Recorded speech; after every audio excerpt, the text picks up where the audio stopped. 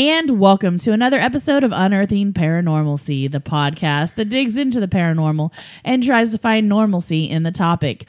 I'm Amy. I'm Dave. And I'm Chad. And this week, we're coming at you live from Antarctica.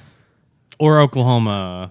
Oh, it's so freaking cold outside. I thought we time slipped and timeline shifted and ended up in Antarctica. Might as well be. I don't know where the rest of the country is like, Been but below here, freezing for a week now. yeah, we got another week of it. I'm not used to this. We got record lows and record snows. I would say when Oklahoma weathermen have to go, now we're going to start talking about snow in feet instead of inches. Yeah. You're like, wait, what? That doesn't happen here. Yeah. Did the poles shift? I'm sure, I don't Global know. warming? I'm telling you, man. Like, I'm sure the people up north are just laughing at us. Oh, yeah. But in my 36 years here in Oklahoma, I don't think I have ever experienced more than 2 days below freezing. And yeah, we're rolling on. This is week 2 of below freezing, and we're rolling on to week 3. Yeah. And I don't like it. This stuff's for the penguins. Yes. And then, yeah, we were supposed to get 16 inches of snow. 16 to 20 inches of snow tomorrow. I've never seen that much snow. The most I know is like 12 inches. We had that blizzard back in 2009. Yeah. And cars were stalled on the interstate because it blew in so quickly. And even then, I mean, we had drifts that were up to 6 feet tall. Yeah. But the snow itself, like, it was maybe a foot. No. Like, yeah, I'm not looking forward to this. So, let's go back to ooky spooky stuff because I much prefer that to snow and cold. Yeah, just first of all, I'm just all of you who live north of, I don't know, Kansas. I don't know how you do it, but I don't think I could live north of Oklahoma. Kansas gets pretty damn cold too. Hey, just the panhandle of Oklahoma is probably used to this, but Yeah. we're not. No. See, we're used to like. We hit like 31 and we're like, ooh, that's cold. Yeah. And now we've been at like single digits for a week with wind chills into the negative. Negative 15 is, or no, negative 10 is the low for Sunday, which is tomorrow. Negative 10. That's not wind chill. That's just temperature. Yeah. I've never experienced that kind of cold. So this week. Trying to kill that COVID virus. Yeah, well. I don't think it works that way, but. It's definitely going to kill all the insects for the summer, which will be nice. It will be nice to not have a mosquito swarm every 2 inches in the backyard. Yeah. Anyway, on to this week's episode. We are doing the Roth House, which is also known as the Watseka Wonder.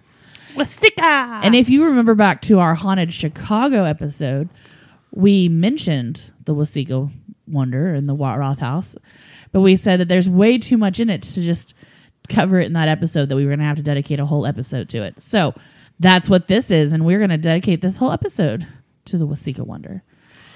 The story of the Watseka Wonder officially began in 1877 in a small town in Illinois named Watseka. It involved a young Illinois woman named Lurancy Venom.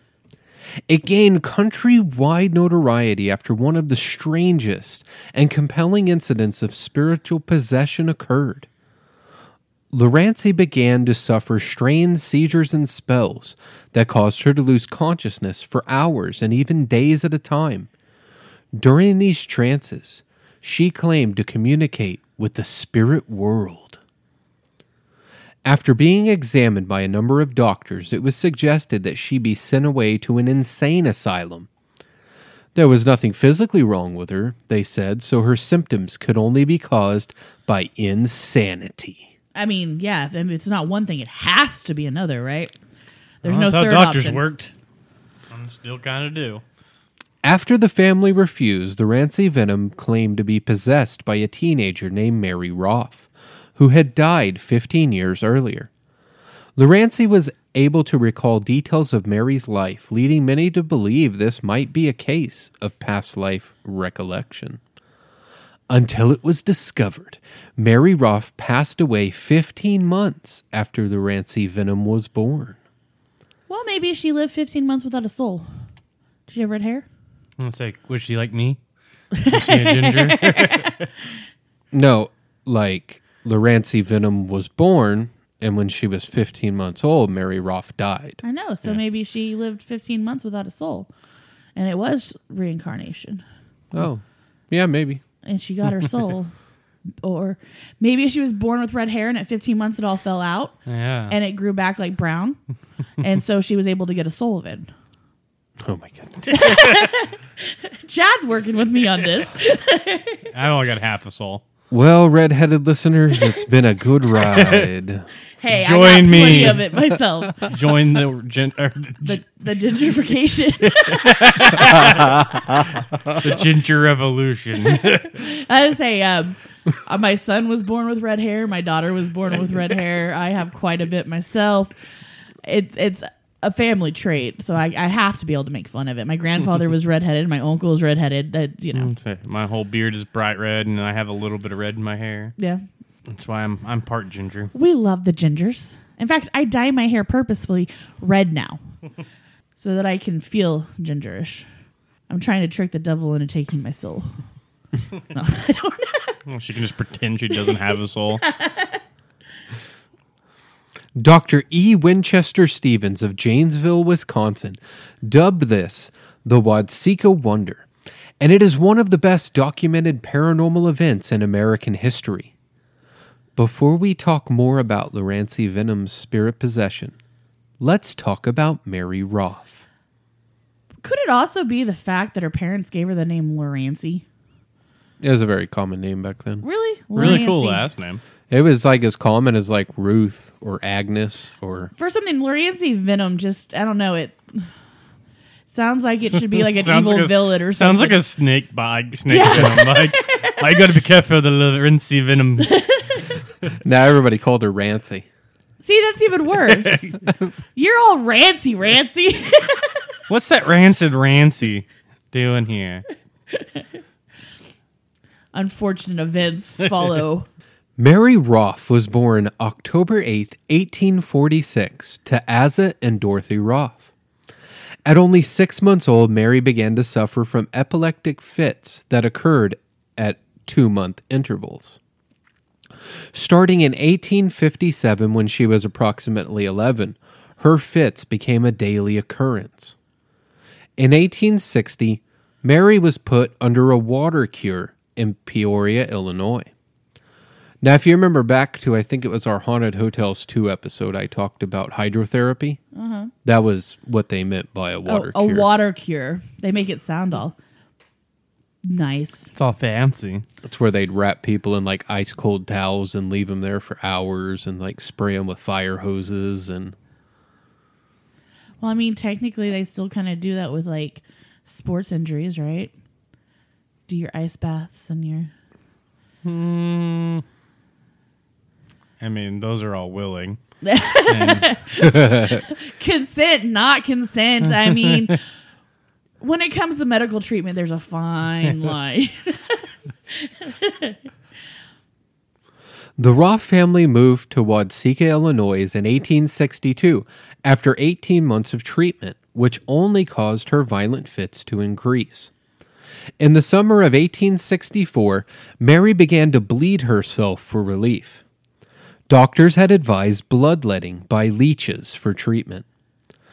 She even continued this treatment at home and was applying leeches to her temples. They still do bloodletting. That's still something that is done to this day. And there's people who will do it for beauty treatments. I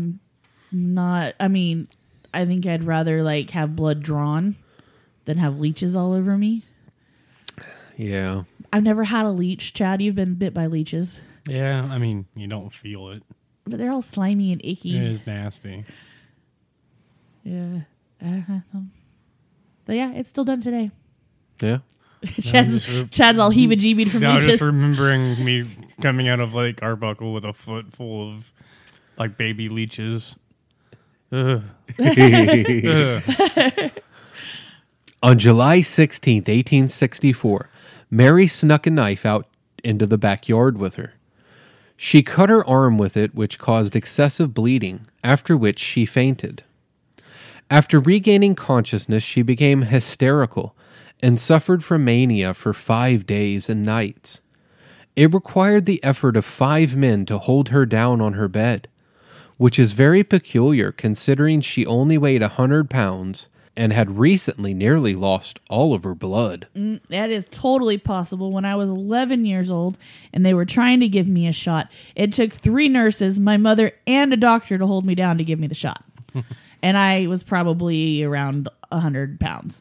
When that adrenaline's going and you're in like a fit like that, you're pretty damn strong. So I can totally see that being easily done. So Mary was delirious for these 5 days, and she suddenly became calm and slept for 15 hours straight.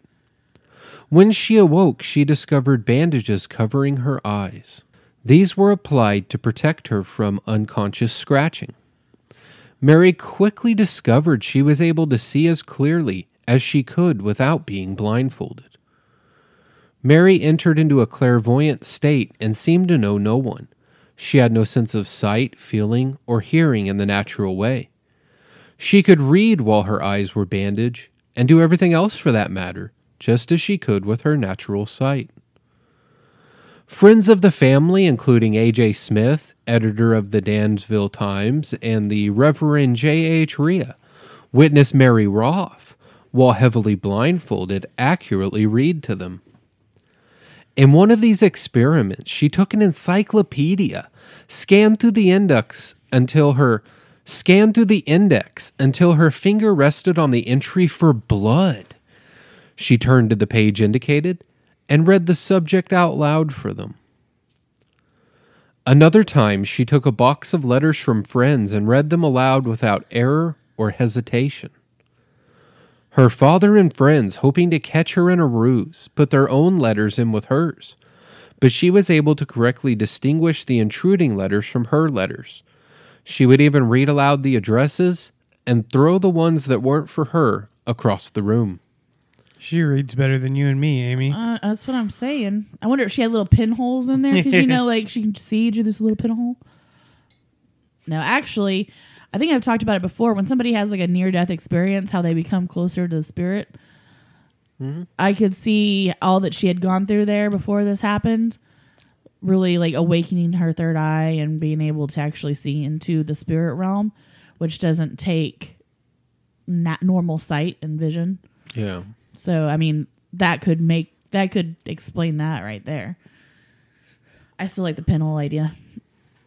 Mary also read the contents of a sealed letter that A.J. Smith, the editor of the Danville Times, had in his pocket. That's pretty cool. You can go and read the detailed accounts of this incident that A.J. Smith wrote up for the paper, the Danville Times. In August of 1864, Mary was in better health, but her violent fits increased. Her parents were advised to place her in an asylum. They refused, preferring to care for her themselves. When the family traveled to Peoria, Illinois for a 4th of July holiday with friends, Mary complained of a terrible headache and went to lie down in one of the guest rooms. Moments later, she was found unconscious in a pool of blood. The family rushed her to the asylum, where she passed away the next day on the afternoon of July 5th, 1865. And how old was she? 19. That's got to be a shitty life to have, though. Yeah. I mean, now reading the letter inside the pocket is pretty damn impressive, though. That is some third eye shit there. Mm-hmm. So on the day of Mary Roth's death, Laurency Venom was just a baby and living on her parents' farm in Iowa. She had been born Mary Laurency Venom on April 16th of 1864. Her name was Mary, and she chose to go by Laurency? That was a choice? Apparently so. Mary Venom is not as snake-like as Laurency. And she was born in Milford Township, Iroquois County, Illinois. Oh, and she's your birthday twin. And she's my birthday twin. Twinsies! His birthday twin is Laurency Venom. And I was born only 119 years after she was. And my birthday twin is Lizzie Borden. Chad? I don't know. You got a shit ton of birthday twins because like half of our family was born on the same I day. want like cool birthday twins. Let's see here. Esoteric and murderers. Born on August 17th. Come on. Oh, that's bullshit. Well, no killers, serial killers born on my birthday. All right, well, you look that up. Let's get on to Lorancy. The Venom family moved to a farm 7 miles south of Watseka in 1871. From April 1st, 1871 to the end of the summer the same year, the Venom family lived about 600 feet from the Roth house. In the fall of 1871, they moved to a house on the other side of Watseka by the high school, now known as the Venom House. I love that. I wish I could. I want to live in the Venom house. Now, both of these families, they were very prominent in the area. The Venoms were actually, it's either the Venoms or the Roths, I forget, but they were actually some of the town's founders. Yeah. Their ancestors were. And I want to say at this time, one of the Roths was the mayor. So they are a pretty well-known and prominent family, So both of them in the areas. That's why the houses have those names. Mm-hmm. Like we have one here. We have the Moore Lindsay house. Yeah. That's just named after some prominent Normanites. And they were part of the co-founders, right? Or maybe the first settlers here or something? No, they were just influential people. The Moores were bankers and property investors. And then the Lindsays were the Moores' relatives. So Robert De Niro. Chad's a birthday twin with Robert De Niro. But yeah, basically the house went from the Moores to the Lindsays. So you also got to keep in mind, this is like real high society people, we care what the neighbors think kind of people, you know. So as we're going through this, we'll kind of keep that in the back of our minds, you know. Well, I do declare. Mm-hmm. Well, Lorancy. And really the only entertainment for this time was gossiping. Yeah. Oh, yeah. You know? And the parlors. Did you hear? This is more of a southern thing, and this is Illinois, so it's more of a northern thing. But you say, not I do declare, but same difference. Whatever the northern version of it is, I do declare is. Did you hear?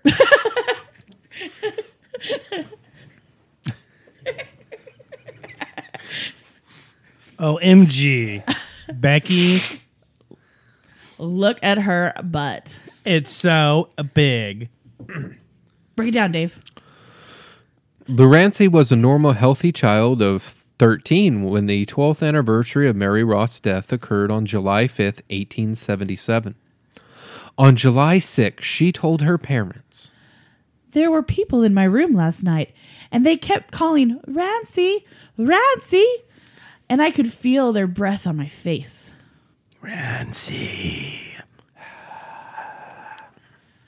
So the Venom family was, they were very orthodox. They were Christian, and the Roth family had gotten into spiritualism since the death of Mary. So we'll just kind of keep that in mind as we go through this as well. So about a week later, Lorancy was helping her mother stitch a broken seam on the carpet. She suddenly straightened up and said, "Ma, I feel bad." Moments later, she stiffened and fell over unconscious for 5 hours. This became an everyday occurrence. She would have a faint pulse, slow and weak breath, and a below normal temperature during these fits. She also suffered from abdominal pains and would murmur about visions involving what she called angels. Sometimes these attacks would last for an hour. Sometimes they would last for up to 8 hours. At times, she would talk in different voices, and upon gaining consciousness, she would remember none of it. In these unconscious states, she would tell the family what people and spirits she saw, describing them and calling some by name. Amongst the ones mentioned were her deceased sister and brother. Oh, Mother, can't you see Laura and Bertie? They're so beautiful. Birdie. Local doctors suspected Laurency was mentally ill, but could not do anything for her. They recommended she be sent to the State Insane Asylum in Peoria. I know that is just what they did back then, but good Lord. I don't know how to help her, so make her someone else's problem. I don't know how to help her, so send her to this place where she'll be tortured until she dies. And That's not what they lobotomized. do, Amy. It's exactly what they did in those No, assignments. they cure them. No, they tortured Well, that's what the them. doctors do. They're not. The doctors aren't going to tell you. Well, here. I mean, at that point, you'd be like, "Hey, here, just send her to prison." Like, These were worse than prison. At least in prison, you had a chance of getting out.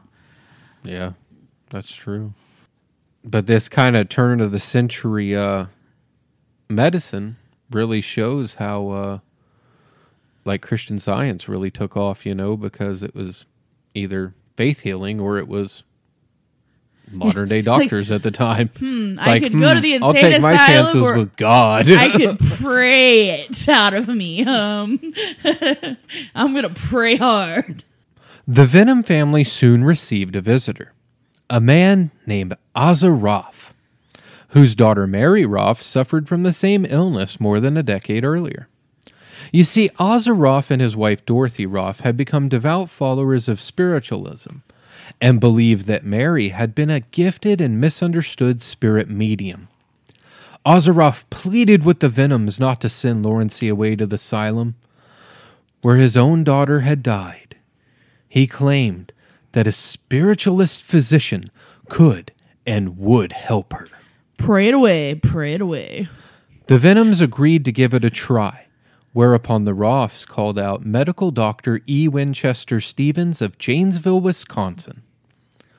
When Dr. Stevens arrived on January 31st, 1878, he found Laurency sitting near the stove, her elbows on her knees and her hands under her chin. Her feet were curled under the chair, and she was staring off into nothingness. After some awkward silence, Dr. Stevens picked up a chair. Laurency warned him not to come any closer.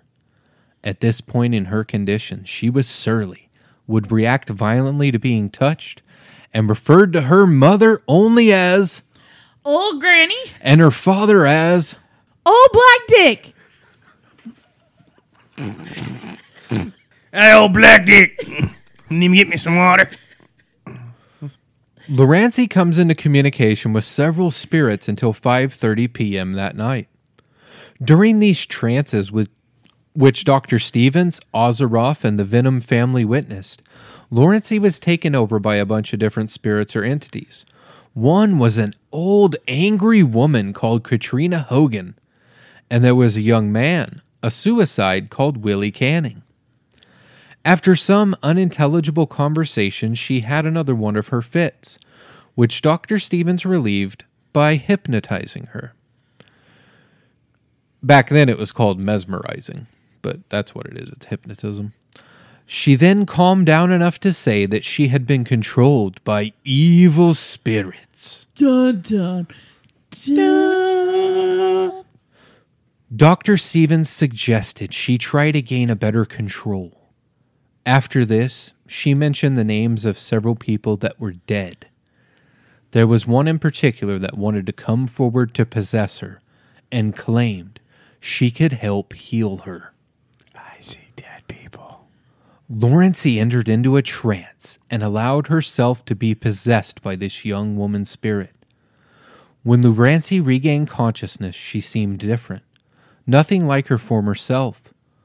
When Dr. Stevens asked who she was, she replied, My name is Mary Roth. Then she greeted her father Ozaroff immediately. She had no idea who the Venom family was and kept pleading to be taken home. Mrs. Roth and her daughter, Mrs. Minerva Alter, Mary's sister, went to visit Laurency. Laurency was looking out the window at the time they visited, saw them down the street, and exclaimed, Here comes my mom and my sister Nervy. Nervy was actually the name Mary called Mrs. Alter when she was just a young girl. When they entered the house, Lawrencey hugged them and cried for joy. Lawrencey became more insistent on going home. The Venoms gave in, hoping it might help their daughter. Mary Roff said that the angels would let her stay until mid-May in Lawrencey while they helped her. On February 11th, 1878, Lawrencey moved into the Roff house. Despite never being in the house, she knew everything about it. When Mrs. Roff asked Lawrencey if she remembered moving to Texas in 1857, when Mary Roff was 11, she recounted seeing the Native Americans along the Red River and playing with the daughters of the Reeder family who were in the traveling party. The Roff family, as well as dozens of local neighbors, relatives, and friends, met with Lawrencey and believed she was possessed by Mary Roff. Lawrencey recognized people that Mary knew, identified things that once belonged to Mary, and even told intimate family secrets there was no way Lawrencey would have known. Let's get into the details. Let's get into it. Let's get into it. Lawrencey knew the names and life histories of friends and neighbors from 1852 to 1865. We're talking hundreds of incidents that transpired during Mary Roff's life. Lawrencey predicted the illness of Frank Roff, who fell ill from a cognitive chill the day after the prediction. Lawrencey could accurately say where Dr. Stevens was when he was not at the Roff house. She even described the doctor's home, the rooms, and the furniture. Keep in mind, Dr. Stevens' home was hundreds of miles away in Wisconsin, a state where Lawrencey had never even been. She knew the private details of one of his daughters in heaven, named Emma Angelia Stevens. She said she died on March of 1849, and the details of her parents were spot on, all the way down to an X-shaped scar on her cheek, which was from a surgery on an infection. Lawrencey insisted to go meet the mother and the rest of the family, who she knew all the names and ages of.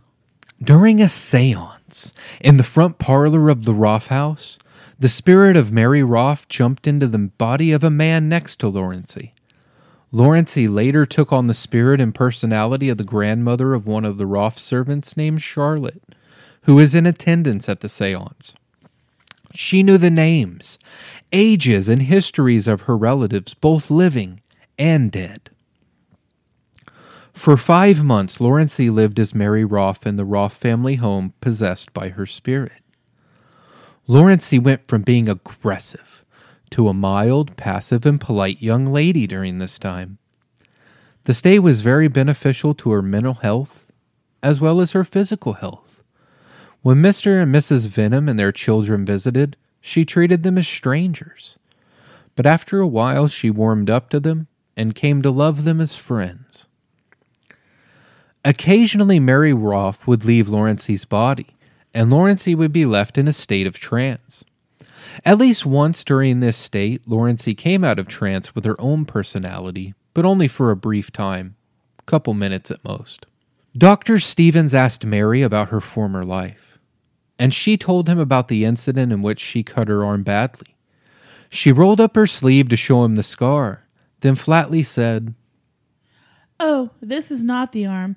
That one's in the ground."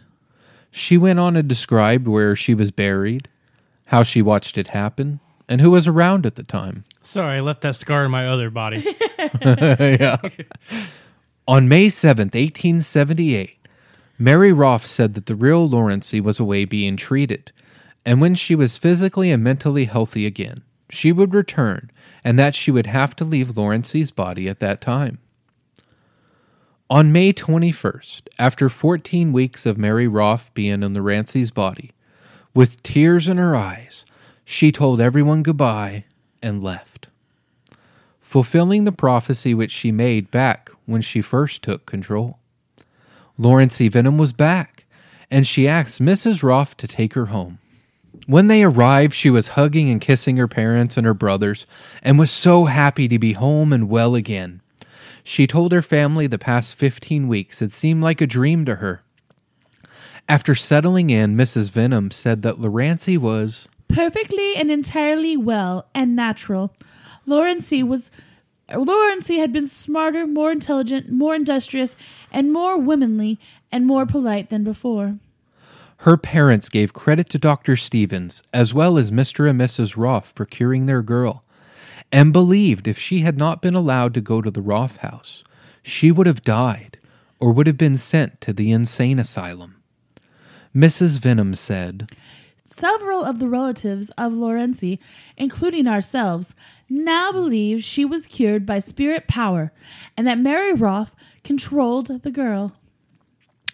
In July of 1878, Dr. Stevens diagnosed Laurency in sound health, both physically and mentally. He received a letter from Laurency thanking him for all of his patience and help. Side note, according to experts, the handwriting of the letter bore no resemblance to the letter she penned when she was possessed by Mary Roff. In January of 1882, at 18 years old, Laurency married George Benning, a New York-born farmer of English immigrants from near Watseka. They moved to Rawlins County, Kansas in 1884, where she became the mother of 11 children. Good Lord! They were just walking out by the end. It was said that on occasion Mary would still take control of Laurency, but since it was not an encouraging environment, she never developed her medium powers further. Now, some have said that Laurency said that Mary Roff would take control of her during childbirth to make it a painless affair for her. Well, that was handy. Hence the 11 children. But I don't know. George Benning died in Long Beach, California on November 21st of 1916. Now, I could see that because Mary never got to have children. Mm-hmm. I could see her wanting to get to experience that. Particularly if she has a host that'll allows it. Yeah, and I mean, honestly, the pain, quote unquote, associated with childbirth is what helps with the connection with the child. So, it's interesting. Lucky. I don't know. I had meds. Was a one lucky guy. He got 2 women in one. Yeah. In the 1930s, Laurency used to visit her sister Florence in Medicine Lodge, Kansas, at least once a year. Her great-niece Joyce Westbrooks recalled a visit in 1938 to her and her daughter Daisy in Long Beach. In 1940, Laurency was 76 and preferred not to speak of those 15 weeks back in the 1870s when she mystified science. Laurency Venom died on August 30th, 1952 in Los Angeles, California. Joyce Westbrooks, son of the director and playwright William Westbrooks, penned a play about Laurency named Before I Wake. It was first performed at Gettysburg, Pennsylvania, at Gettysburg College. The initial performances in 1981 were attended by many of Laurency's relatives. Dr. Stevens wrote the book, The Watseka Wonder, in 1887, which is based on the case and his personal knowledge of it. In 1890, Dr. Richard Hodgins, a skeptical member and co-founder of the Society for Psychical Research, investigated the case starting on April 12th. You may remember Hodgins as the investigator who wrote a report about Madame Blavatsky and speculated she was a Russian spy. Vernon Harris concluded about Hodgins' investigation into HPB. It is the work of a man who has reached his conclusions early on in his investigation, and thereafter, selecting and distorting evidence, did not hesitate to adopt flawed arguments to support his thesis. Unquote. People who just shut off the magic piss me off. I'm all cool with being skeptical, but sometimes just let the magic happen. I think it just scares them for something like that to be real, so they just in their mind already have it. Well, that's not real, so they're going to take any and every piece of evidence that supports them, whether or not it's actually there or not. And in the end, it healed Laurency. yeah, So it doesn't was matter it what that bad. Even if she was faking it, well, she cured herself after 15 weeks and lived a happy, long life. Yeah. So Richard Hodgson had worked on a case with Morton Prince at the end of the 19th century. The Christine Beauchamp multiple personality case. So Hodgson showed up, questioned some witnesses that happened to still live in the neighborhood, tried to get some direct statements from Laurency, who was uninterested. Then after this, he suggested that Mary Roth was just a secondary personality of Laurency Venom, or that Venom was indeed possessed by Roth's spirit. So either it was a second personality or it was real. Either it was fake or it was real. I'm glad he went into depth for us there. That's a guy who just couldn't make up his mind. Both? That was actually me, because I read both incidents. I read that his conclusion was either she was possessed by Roth's spirit or that it was just a second personality. So when I get conflicting information, I just present it both. Well, I think he probably was the same way, though. Yeah. It was either real or it was fake. I don't know. I'm going to write paper and make money off of it. Yeah, I mean, at least he's willing to entertain the idea of it being real. Yeah. So. I mean, at this time, secondary personalities were just as rare as spiritual possession. But from what I understand, they don't just go away. They don't just appear one day and then disappear another day. They didn't know anything about this back in True, 1890. true. They're just going off of what they think they know. That's right. I can't judge somebody on today's norms based off of yesterday's norms. He's an idiot. Basically, like I said, whether it's real or not, it cured her. I've heard the theory that it's like a placebo effect. Yeah. Dr. Stevens put in her mind, let this spirit possess you to heal you. Because who chose how long the healing was going to take place? Yeah. That was And then the Mary. prophecy Yeah. was fulfilled. I could see it being psychological in that sense, but for her to know all the information she knew, there has to be a paranormal aspect of that. I mean, we're talking the 1800s. She couldn't have just Googled it and found out all this information She about would either the Roths. have to have someone sit there and tell her all this information, her memorize it, and then repeat it in front of other people. And absolutely. there are people who naturally have medium abilities. And if you don't exercise that, it will fade, which I think is kind of what happened to her as she got older. But I think at this point, I think with the seizure that she had and everything, I think it was also so close to the things that Mary had experienced that it could have drawn Mary to her. She was only 600 feet away.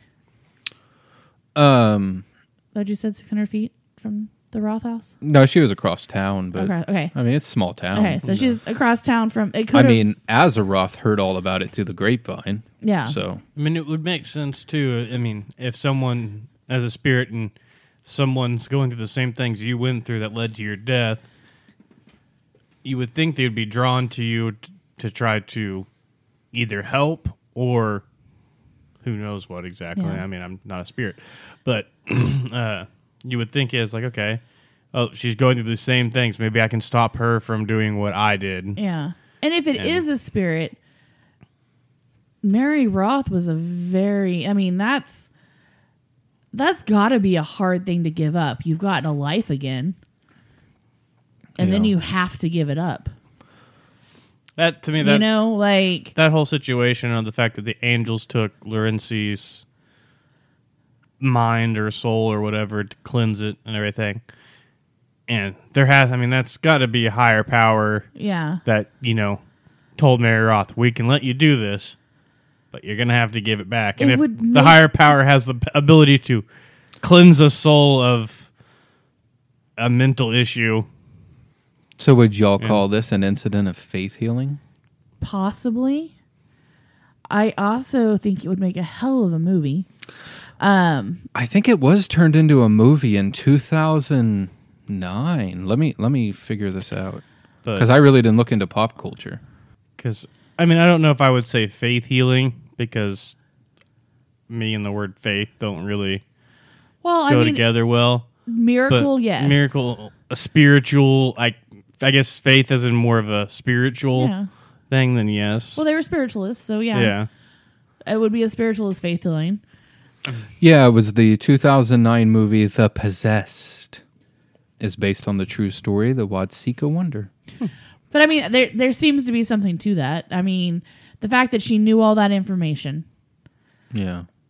I believe in angels, whereas I might not believe in like the Christian form of faith. Yeah. I believe in angels. I believe angels in a have been around longer power.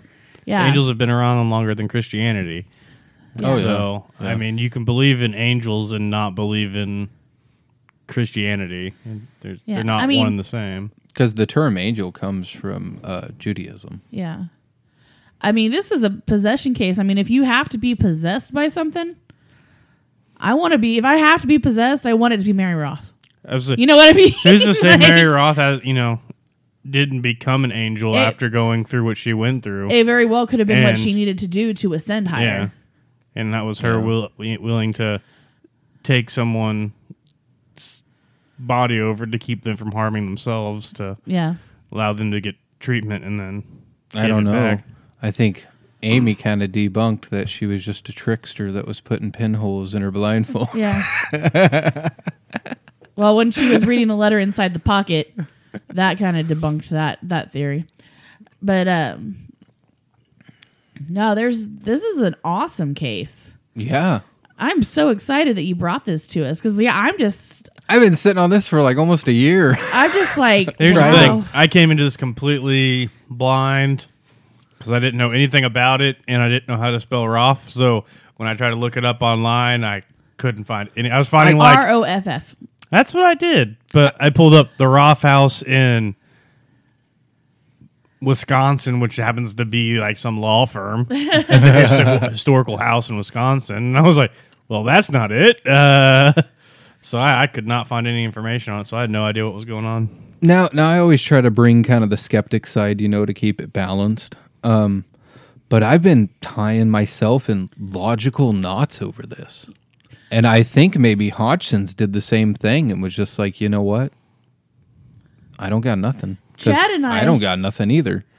Are experts at coming up with alternate theories. And we're having issues with that right now. Honestly, I'm believing this case. Oh, yeah. I'm almost like... I don't know how... there's too many things that have been reported. You know that BS card that I've had ever since the Madame Blavatsky case? I can't throw that one in on this one. The only thing I got is that almost all information comes from Dr. Stevenson?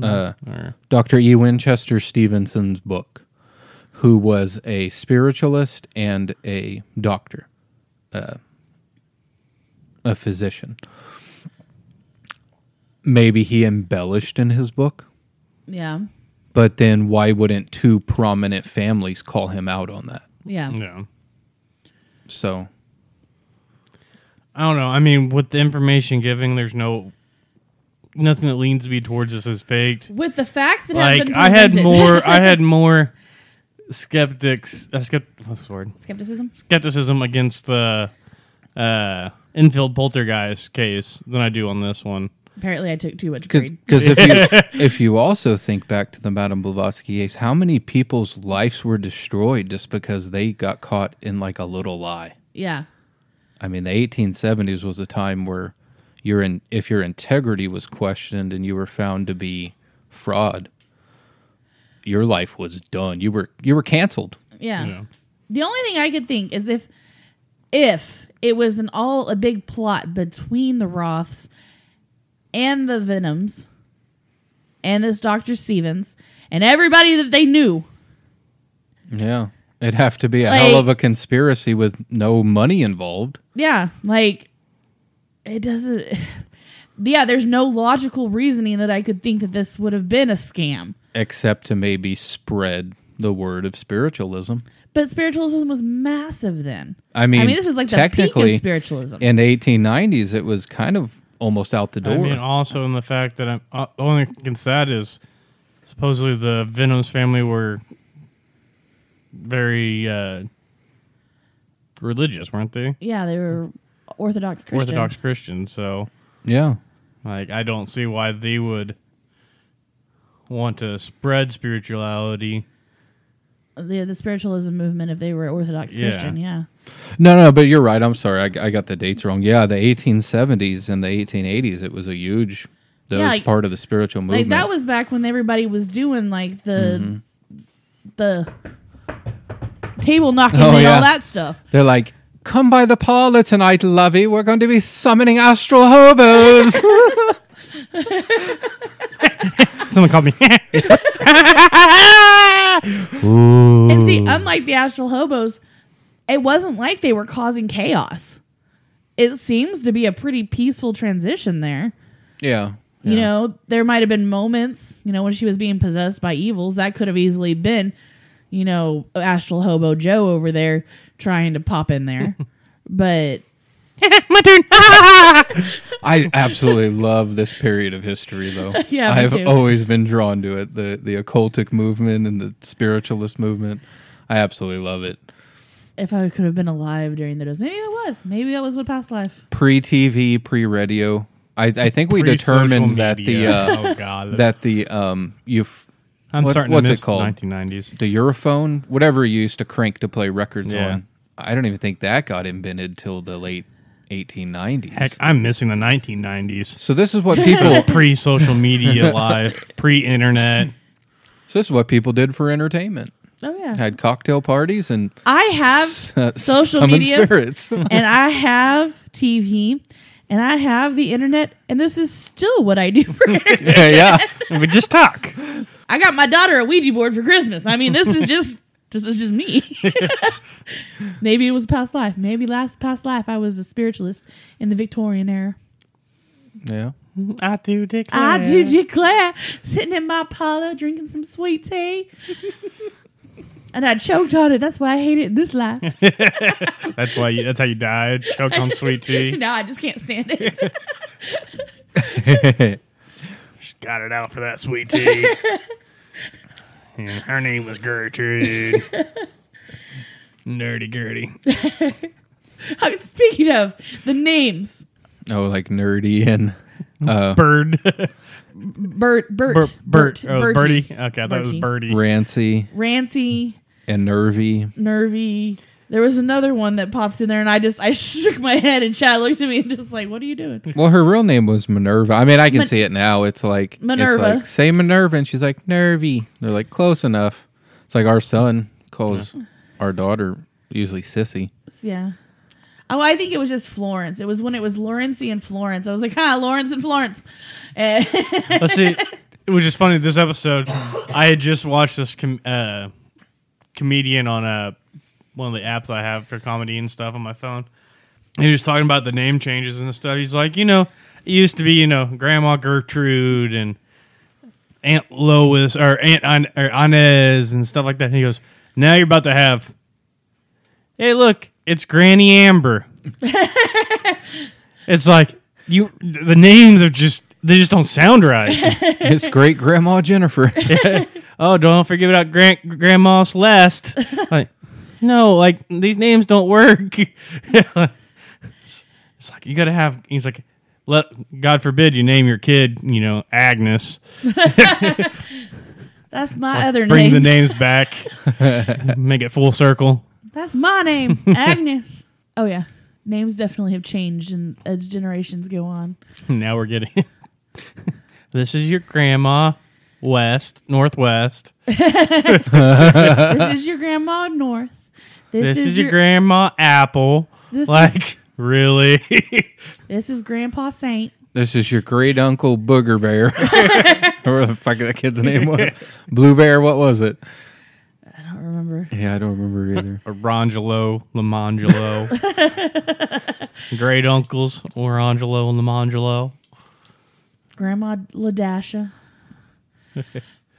No. It's like they don't sound right when you're saying grandma next to it or grandpa. See, my kids have relatively normal names. Although Kylie is one of those that it's new enough New and young age. enough that Grandma Kylie just doesn't sound quite right. But Grandpa Grandpa Dean does. Yeah. Yeah. But he was named after his grandpa. Yes. So, I And believe his great grandpa. Yeah. He had the same middle name as well. Dean. their middle names though. Grandma Rain, Grandpa River. Sounds like a country song. There was a river filled by the rain. All right. So, I believe the children are our future. Treat them well and let them lead the way. But I also believe that Rancy here did experience a spiritualist healing. That is my final truth.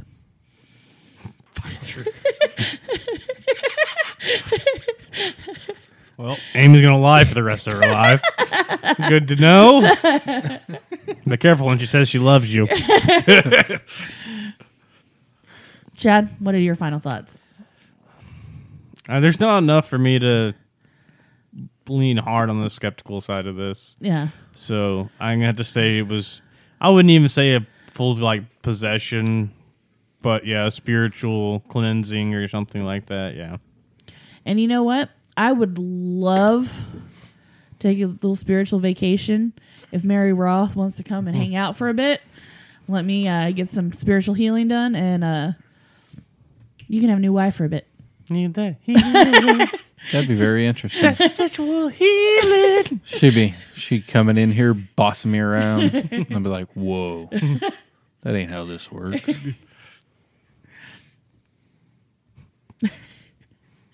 It's the 1800s. She's been expecting you to be telling her what to do. World's changed since then. Come home and she'll be like with a bucket, like washing the floor with a brush. And I'm like, what are you doing? He might get too spoiled. Maybe I don't want this to happen.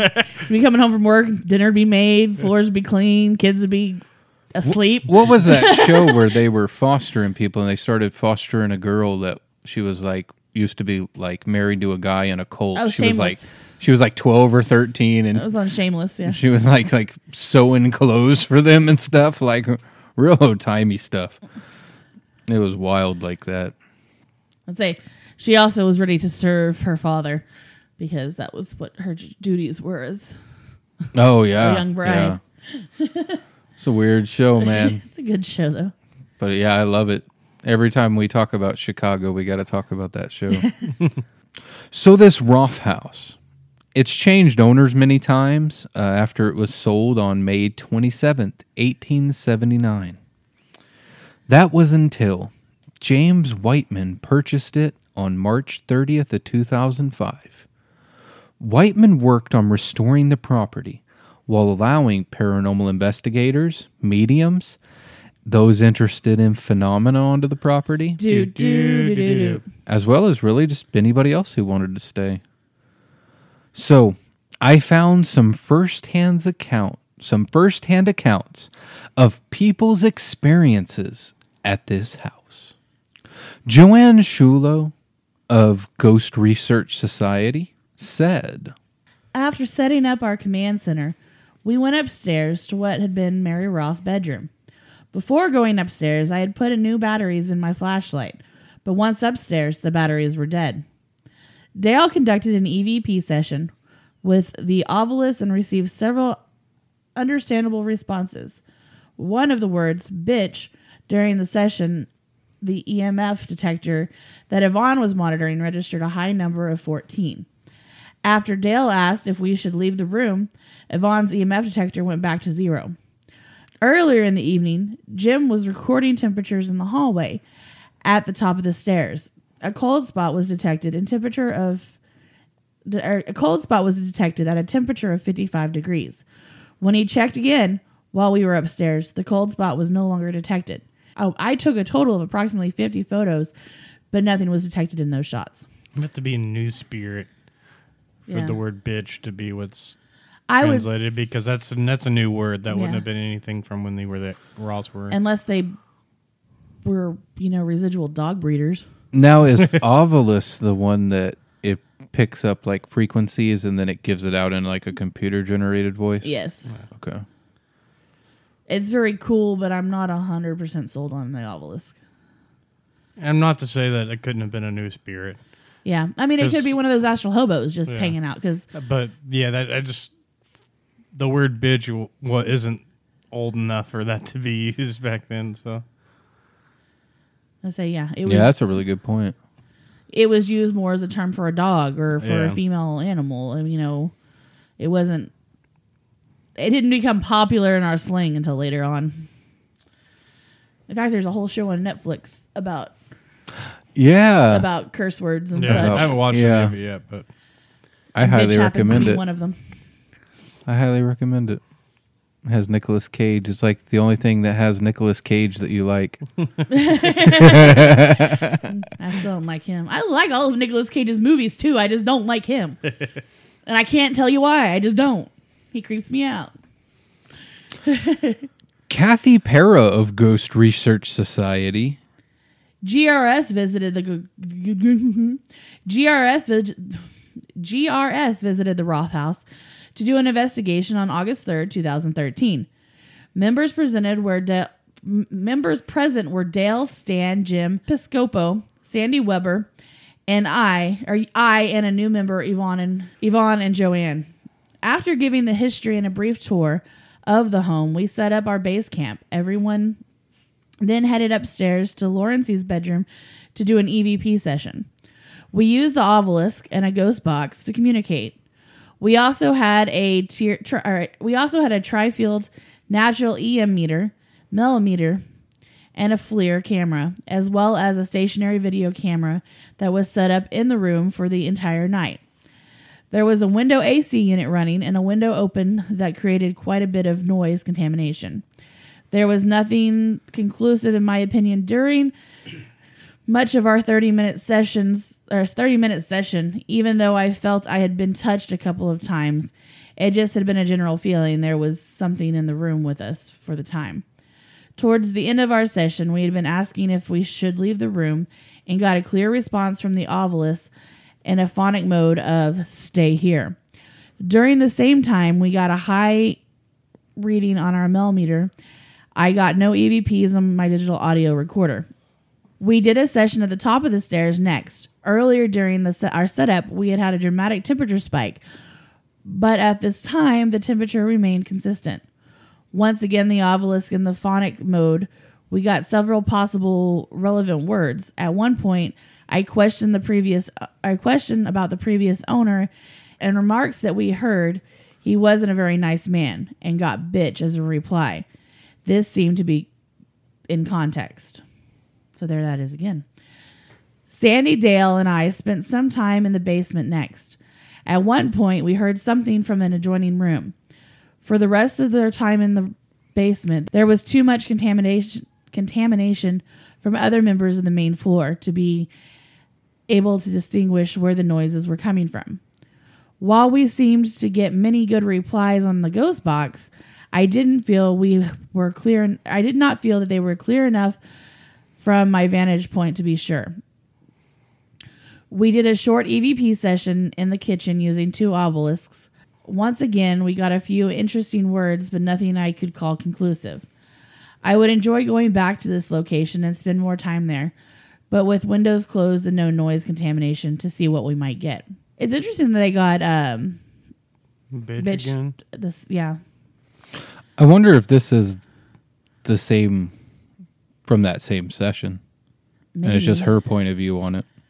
I'm starting to think so because the names sounded Jim, Dale. Names, yeah. So, yeah, I'm thinking maybe it was just a different person writing. When I was reading, I was like, Yvonne must be a common ghost hunter name. So, yeah. Okay, so it's probably the same people. Well, still, one bitch. Okay, got it. Okay. So, Jim Piscopo of Ghost Research Society. So, yeah, it's the same group. We arrived at 6 p.m. and I took some pictures of the outside of the house.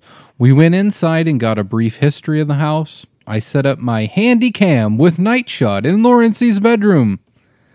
After the equipment was set up, I went down through the house with my pyrometer to get temperature readings. The temps in the house were in the 78 to 82 degree range, but in the middle of Lawrence's bedroom, I had a 64 degree reading. I walked out of the bedroom, and at the top of the staircase, I had a 58 degree reading. After the walkthrough, I took some more pictures of the inside of the house, and later on we did some EVP sessions. During the investigation, I did not feel anything out of the usual. So according to Sandy Weber of Ghost Research Society, before setting up, we had given a brief tour of the house and discussion of its history. After the presentation, we set up our equipment in the house. My camera was positioned in the basement storage room, focused on the doorway leading to the steps on the first floor. There was quite a lot of contamination from walking and talking among investigators on the first floor. From my review of footage, I did not hear or see anything out of the ordinary. I walked the house with my flare, but saw nothing out of the ordinary.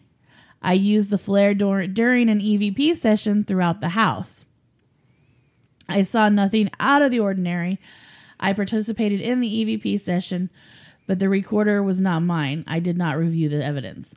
I did not walk through the house taking readings with my tri-field natural EM meter, as I usually do, because I spent too much time on my limited investigation trying to rig my camera to my computer at the command center. So she had a pretty uneventful night. But Stan Suho of Ghost Research Society, well, another old, very big 2-story house with a long history of paranormal happenings. The proprietor gave us the first-class tour, and we set to work. Because we were under some time constraints, my GEIST setup was cut back somewhat. Due to some occurrences in the backyard, Dale and I decided to set up my ghost camera and my ghost microphone there. Good for video, but the crickets and locusts brought along all their backup singers with them. Since audio recording was out of the question, I concentrated on video and taking IR photos with the help of Dale's big IR light. Yeah, it was. When not busy in the backyard, I followed the ACE EVP team taking IR pictures and watching them use all the latest ghost gadgets. I think that one of these days, one of those gadgets will lead to a paranormal breakthrough. The evening ended quite early, and we headed back to Chicago. Now, I found a forum. I actually didn't write down the name of the website, but Michelle wrote on September 4th, 2018 at 7:33 a.m. There are many spirits in this house. Daniel, the old man, the judge, and some in the basement that are not so nice. I had one corner by the cellar door. Later a man had his... I hate forms. All right. There are many spirits in this house. Daniel, the old man, judge, and some in the basement are not so nice. I had one corner me by the cellar door. Later a man had his back touched. One of the basement floor EMF detectors went off when John, the owner, was down there asking questions.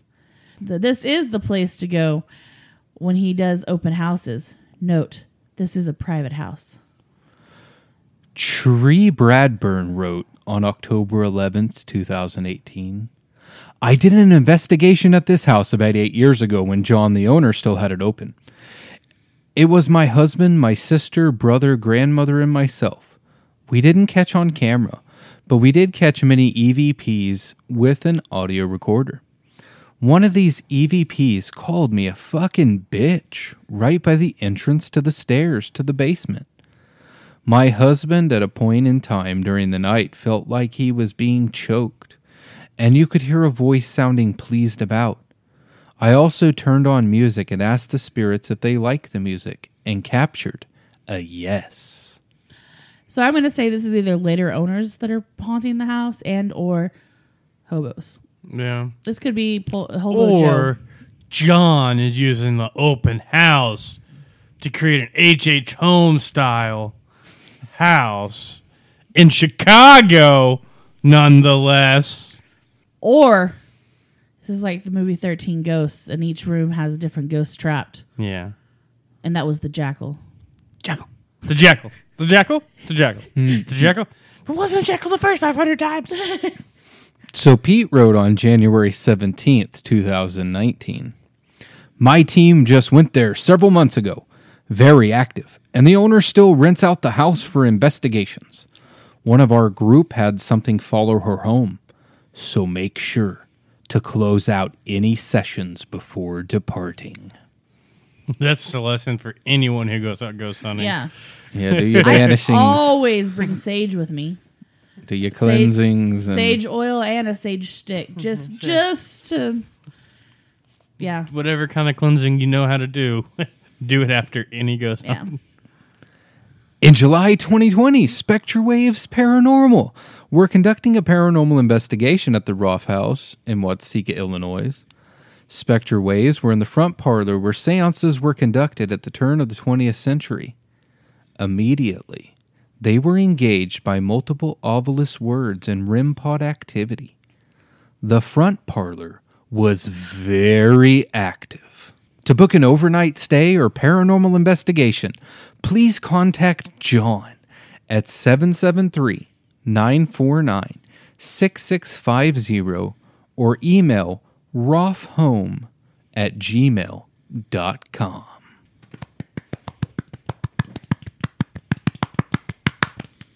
Great job, as always.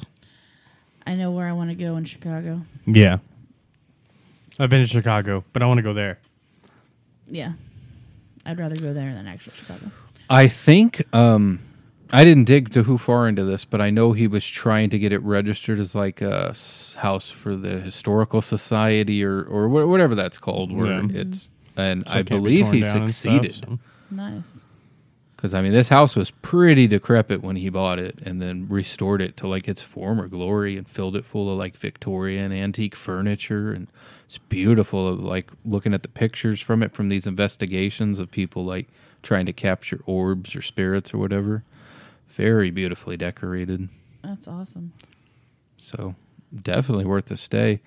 I heard on, some podcast, it's like $250 a night for up to 4 people.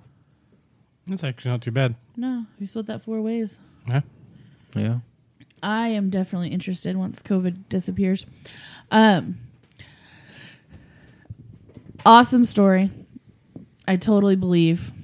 And I'm normally kind of The skeptical. only part I'm skeptic about now is the reviews from the ghost hunters. Well, like I said, like for me, the obelisk, The obelisk is definitely one of my least favorite. it's tools. very cool when it is like working with like the conversation when it fits in. But like, I don't know. I don't know. I've just never been a fan of it. I mean, the ghost box I think is pretty cool too, but at the same time, I mean, it's still all flawed. Yeah. But it's cool. They were all seem to depend on the obelisk a lot. And that's what I think a problem is going to be with some of the technology that comes out for ghost hunting. Is I think some of the teams tend to rely too much on that newer I technology. think it relies on technology instead of the. Which a REM pod is a type of EMF detector. Yeah. Yeah. That it detects it not just like in the area like a what is that, an MK2 or whatever. I thought the REM pod was the one that actually set out EMF waves. Mm-hmm. So Yeah. it tells you from what direction it's Yeah. coming from. Like the REM pods are cool. Honestly, I still even remember watching all the ghost shows with the hand rods, Yeah, the dowsing rods. dowsing rods. Oh yeah, so And- cool. Well, especially when they had the dowsing rods with the EMF detectors, and they were both picking up things. Yeah. Yeah, I think, like I said, also in today's age, there are so many ghost hunting teams Yeah. that think they can just get the equipment and go.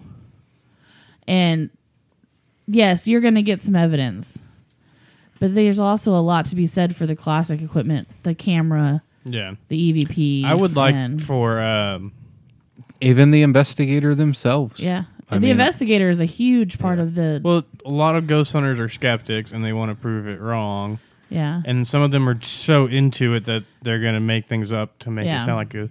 I would love for Memphis